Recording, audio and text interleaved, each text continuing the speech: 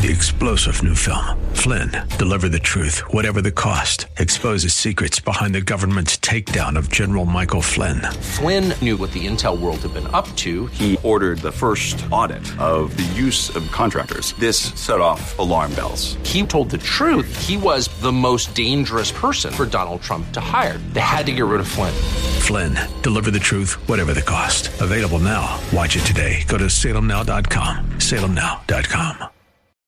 Those who are true Christians and will betray them and hate them. I'm sure we have all known people who professed to be Christians, but really weren't. Sometimes it's very hard to discern between real and false believers.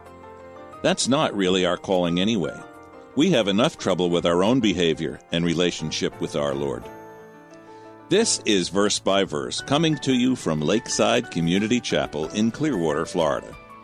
Pastor Steve Kreloff leads our class, and currently we are in Matthew 24. This passage is called the Olivet Discourse because Jesus taught it to his disciples on the Mount of Olives, just outside the city of Jerusalem. The entire passage deals with the period of the end time known as the Great Tribulation. Today, Pastor Steve begins a message on the abomination and desolation. He'll be starting in verse 14 of Matthew 24. Open your Bible and get ready for class. Here's Pastor Steve.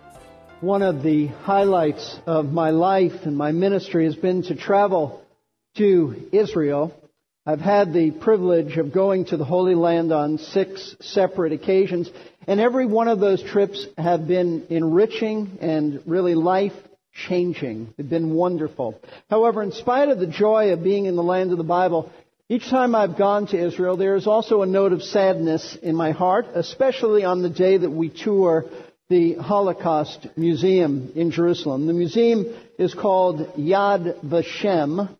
Yad Vashem are 2 Hebrew words meaning memorial and name, because Yad Vashem is Israel's official remembrance of those who have died in the Holocaust. The museum is Israel's way of saying that we will never forget the over 6 million Jewish victims and martyrs who died and suffered at the hands of Nazi Germany. Their names will perpetually be remembered. Now, not only is it an incredibly sad and very sobering experience to walk through Yad Vashem and then reliving the horrors of the Holocaust, but when we're finished, our unsaved Jewish tour guide often has said something to the effect of that we hope and pray that the future will be better for the Jewish people and that we can live in peace among the nations of the world and especially our Arab neighbors. And when I've heard him say this, my heart is always heavy because I know that as difficult and as horrifying as the Holocaust was, the worst days of Israel are ahead of her. And I know this because Jesus predicted that a time was coming in Israel's future that would be more horrifying, more devastating than anything she has ever experienced in her 4,000-year history. The Lord spoke about this coming time of unparalleled trouble and tribulation in Matthew 24. So I invite you to open your Bibles to Matthew 24, and I want to read to you from verses 14 through 21. Jesus said, starting in verse 14, "This gospel of the kingdom shall be preached in the whole world as a testimony to all nations, and then the end will come. Therefore, when you see the abomination of desolation, which was spoken of through Daniel the prophet, standing in the holy place," let the reader understand, "then those who are in Judea must flee to the mountains. Whoever is on the housetop must not go down to get the things out that are in his house. Whoever is in the field must not turn back to get his cloak. But woe to those who are pregnant and to those who are nursing babies in those days. But pray that your flight will not be in the winter or on a Sabbath. For then there will be a great tribulation, such as has not occurred since the beginning of the world until now, nor ever will." Now, in these verses, Jesus mentions an event he calls the abomination of desolation that will result in the worst of times for the Jewish people. In fact, he said that when you see this event, this abomination of desolation take place, then those of you who are in Judea, flee. Get out of there as fast as you can. He said in verse 21 that it will start something that will be so horrible that nothing like this has ever happened since the world began, nor will ever happen in human history. Now, from our studies over the last few weeks, we've seen that Matthew 24 starts off with Jesus explaining to his disciples what life will be like during the last 7 years leading up to his return. This is a period of time known in the Old Testament as the time of Jacob's trouble, Jacob being another name for Israel, because it will be a time of unprecedented trouble for the Jewish people. In the New Testament, it goes by another name that is called usually the tribulation, or the tribulation period, or the great tribulation, because it will be a time of such extreme suffering that it is actually defined and characterized by the word tribulation. Now, the reason our Lord spoke about this unique period of time here in Matthew 24 is because some of his disciples, after hearing him say that there was coming a day in which the magnificent temple in Jerusalem would be utterly destroyed, he said that in verse 2, the disciples assumed that this would take place, this destruction of the temple would take place at the precise time that the Lord would initiate his kingdom on earth, his millennial or messianic kingdom. So they asked him for a sign. In verse 3, they said, show us a sign that will signal the inaugurating of your messianic kingdom. However, the disciples were wrong in their timing. They were wrong in their timing since the temple was destroyed in 70 A.D. by the Roman army, and Jesus still hasn't returned and established his kingdom on earth. So they were not correct in their understanding of time frames. However, for whatever reason, the Lord chose not to correct the disciples about their error in the timing. He just didn't address it. But what he did do is he began to give them a lengthy discourse on what the end-time tribulation will be like. He did this while sitting on the Mount of Olives opposite the city of Jerusalem, so we call it the Olivet Discourse. And rather than giving them just one sign to look for, Jesus gave them several signs, which he called in verse 8 birth pangs or labor pains, because like the labor pains of a pregnant woman, they will increase, these events will increase in frequency, in duration, and in intensity as the Lord's return and the birth of the kingdom get closer. And it is these signs, these labor pains, that we've been discovering for the last few Sundays as we've been working our way through these verses. Jesus spoke of the first 3 signs up to verse 8.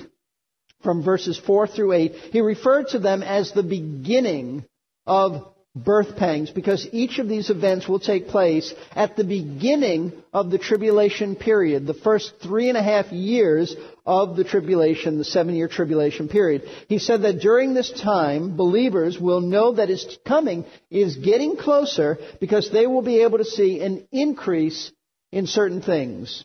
There'll be, number one, he said in verses 4 and 5, an increase in counterfeit messiahs. There will be a number of individuals who will claim to be the Christ, the Messiah. Now, there's always been people who have claimed to be the Messiah. A few weeks ago, I told you that somewhere I read that in Jewish history there have been 64 false messiahs. But what Christ is saying here is that there'll be an increase in counterfeit messiahs. There's always been some kooks who have claimed to be the Messiah, but at the time of the tribulation, there'll be many of these folks claiming to be the Messiah.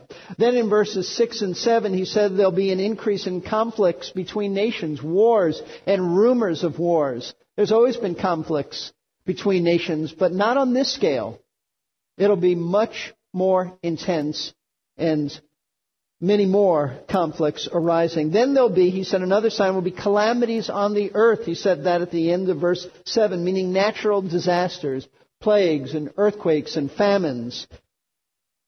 Then we saw last week the 4th sign, which will take place right at the midway point of the tribulation. And as we go on in our study today, you'll understand why it takes place, why I say it will take place at the midway point of the tribulation. But the 4th sign is a contempt for believers in Christ. There'll be a rise or an increase of contempt for those who believe in Jesus. Verse 9 says this, then, at that time, he means, they will deliver you to tribulation and will kill you, and you'll be hated by all nations because of my name. Jesus said that this hatred of Christians will be so intense that many will be killed for their faith in Christ. Apparently, this is going to be some type of official government-sponsored persecution because they will have the authority to arrest, and that word deliver carries with it authority, and then put believers to death. And those believers who won't be killed by the government will continue to be persecuted and hated by people all over the planet. That's why Jesus said at the end of verse 9, hated by all nations because of my name. So it won't be taking place in just one region of the world. There'll be a worldwide despising of Christians. In fact, this persecution will be so bad that Jesus went on to say in verse 10 that it will cause many to fall away. Look at verse 10, you'll see. At that time, at the time of persecution, he means, many will fall away and will betray one another and hate one another. Now, what he means by this is many are going to fall away from pretending to believe in Jesus. You can't fall away from really knowing Christ. True believers don't fall away, but there'll be plenty of people who will have some kind of attachment to the church, to Christianity, but a superficial attachment at that. At that time, when it will cost them their lives to be a genuine Christian, they will come out of the closet and say, you know what? It's not worth it. I really don't believe in Jesus like that, and I'm not going to die for what I don't believe in. And so they will fall away from pretending to believe in Christ, because they never really believed in Him anyway. And the contempt for believers will be so strong that Jesus said those who do fall away will actually turn against those who are true Christians and will betray them and hate them. In fact, we know in chapter 13 of Mark, verses 9 and following, Jesus said that there will be a child who'll turn against his parents who'll turn against their children. They will betray others. Now, the Lord went on to say that contributing to this massive falling away from biblical Christianity and this betrayal and hatred of genuine Christians will be a rise in false prophets. Notice verse 11. Many false prophets will arise and will mislead many. There'll be a rise in false prophets who will lure people away from the truth of biblical Christianity and into religious error. And as a result of so many abandoning the message of the Bible, there will be a total disregard for morality and the laws of Scripture, so that people will live only for themselves and their own pleasure. That's why verse 12 says this. And it's all a progression here. It's all progressive and leading to this. Because lawlessness is increased, meaning the laws of God will be disregarded. Of course, they're going to turn their backs on biblical Christianity. The law of God, because lawlessness is increased, most people's love will grow cold. A total disregard for the moral laws of God, as people will live only for themselves, for their own pleasure, and as a result of this self-centered living, many, Jesus said, will grow cold in their love for others. It's this lack of love, this lack of natural affection that will cause people to betray one another. People they worked with, people they sat next to in churches and sang songs together, relatives, family members, no natural affection. Because why? They won't care. When you disregard the truths of Scripture, you care only about one thing, and that is yourself. Life becomes all about me. I become the center of the universe. Therefore, they won't care about anyone else, and so natural love and affection will be thrown right out the door. But in spite of all the pressure that true believers will face at that time, the pressures of the threat of death, imprisonment, betrayal by former friends and even family members, the appeal of false religion, the Lord went on to say that genuine Christians, as difficult as it will be, they will not renounce Him or their faith in Him. In fact, He said that they will continue in their loyalty and their allegiance to Him right up to the end of their lives, at which time they will experience then the fullness of their salvation which is to be glorified and dwell in his presence. Notice verse 13.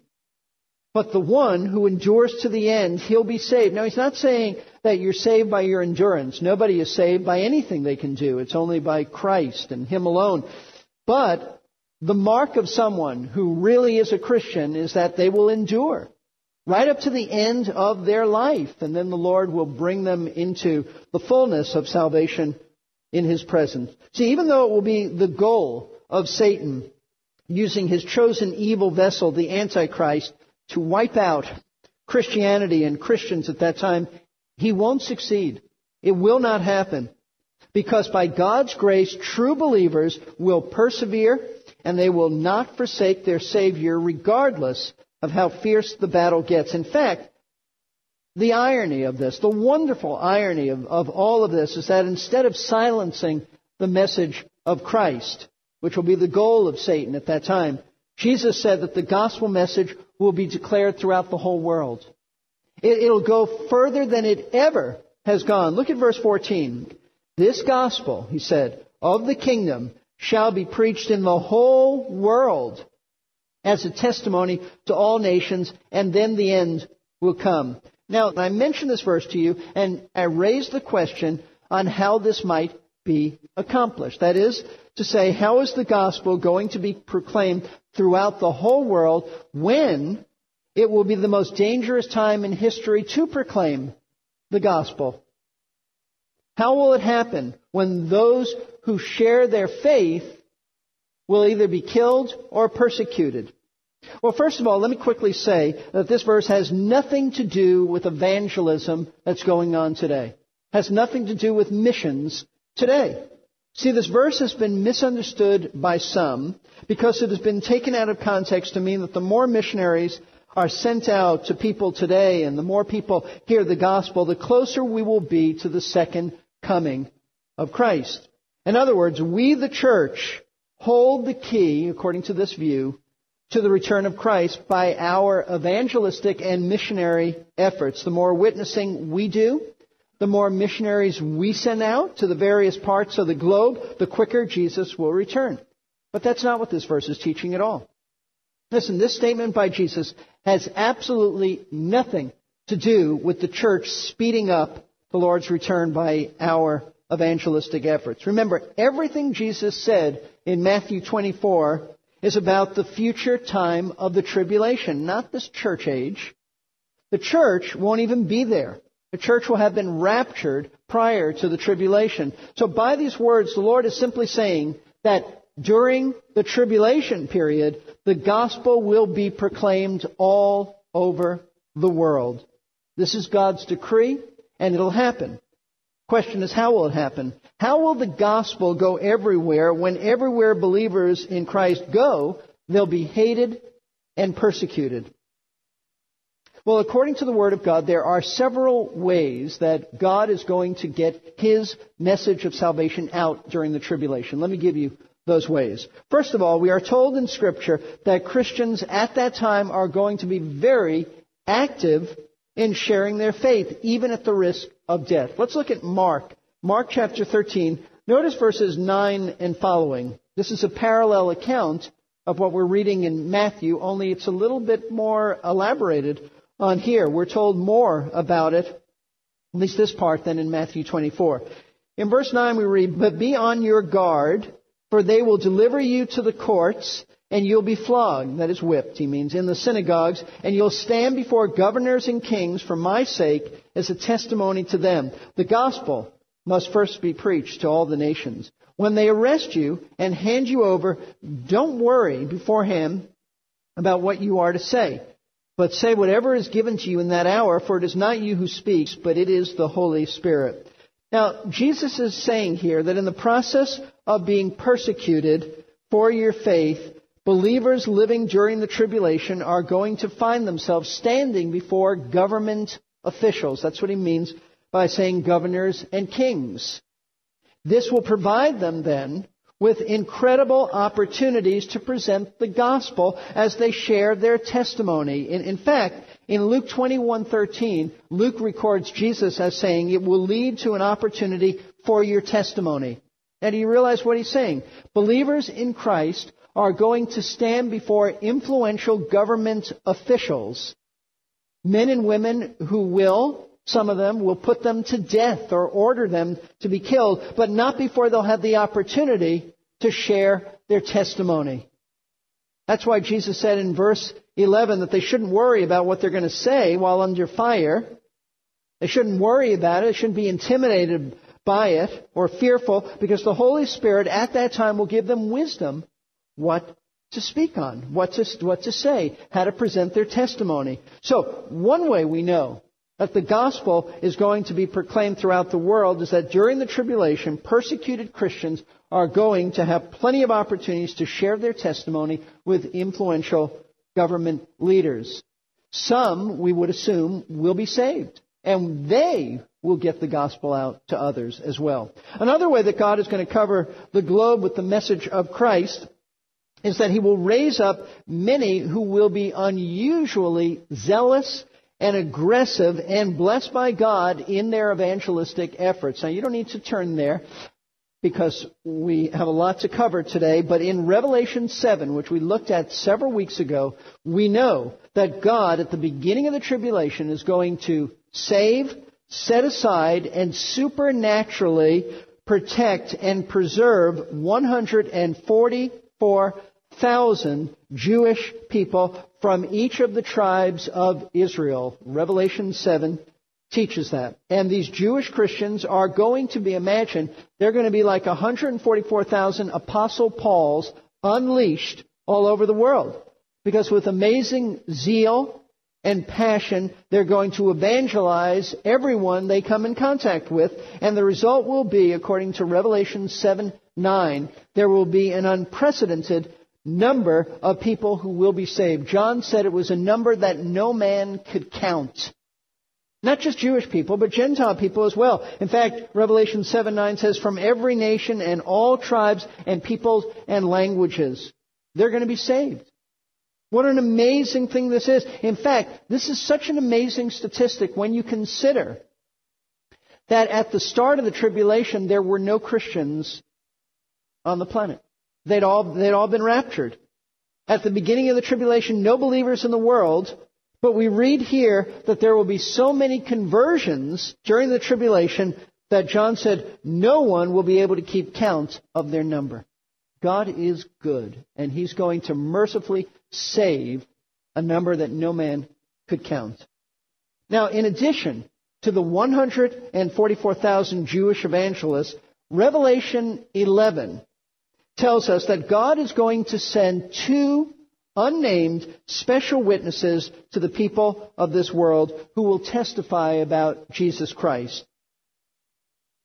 These men, according to Revelation 11, will have the ability to do supernatural wonders and miracles, and many Bible students think that these 2 witnesses will be the Old Testament characters, Moses and Elijah, brought back to earth for this special assignment. Now, Scripture does not name these men. Could they be Moses and Elijah? Sure. But they may just be 2 unnamed men.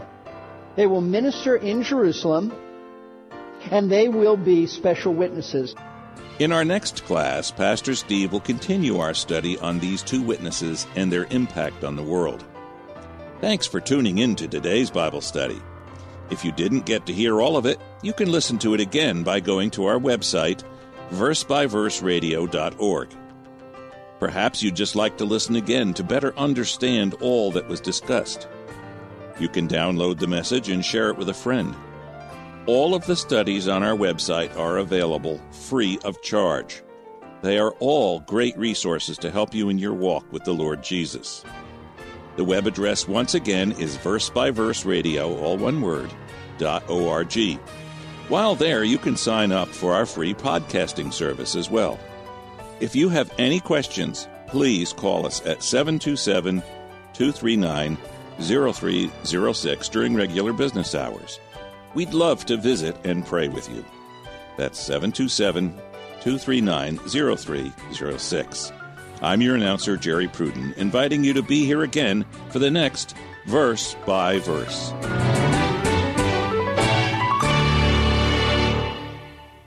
You've been listening to Verse by Verse, sponsored by Verse Ministries. This program was pre-recorded. To learn more, including how to donate to this ministry, visit versebyverseradio.org. That's versebyverseradio.org. It's Andrew Southwick from Faith Talk 570 and 910, and we've been talking a little bit about Genesis 10 and how God's intention in showing the genealogies of Noah's sons was to show that there is a unity in created humanity. Another purpose for Genesis 10 being all genealogies was to look forward to the promise God would give to Abraham, that Abraham would be the father of many nations. When we are obedient to God, not only 3-star General Michael J. Flynn, head of the Pentagon Intelligence Agency, knew all the government's dirty secrets. He was one of the most respected generals in the military. Flynn knew what the intel world had been up to. He understood its funding. He ordered the first audit of the use of contractors. This set off alarm bells.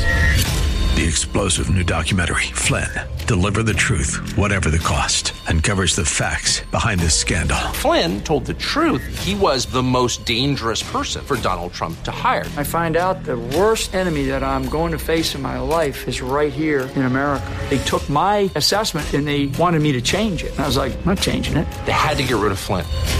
With in-depth interviews, archival footage, and never-before-seen personal records of the man behind the headlines. I just felt like I was drowning. Flynn, Deliver the Truth, Whatever the Cost. Available now. Watch it today. Go to salemnow.com. salemnow.com.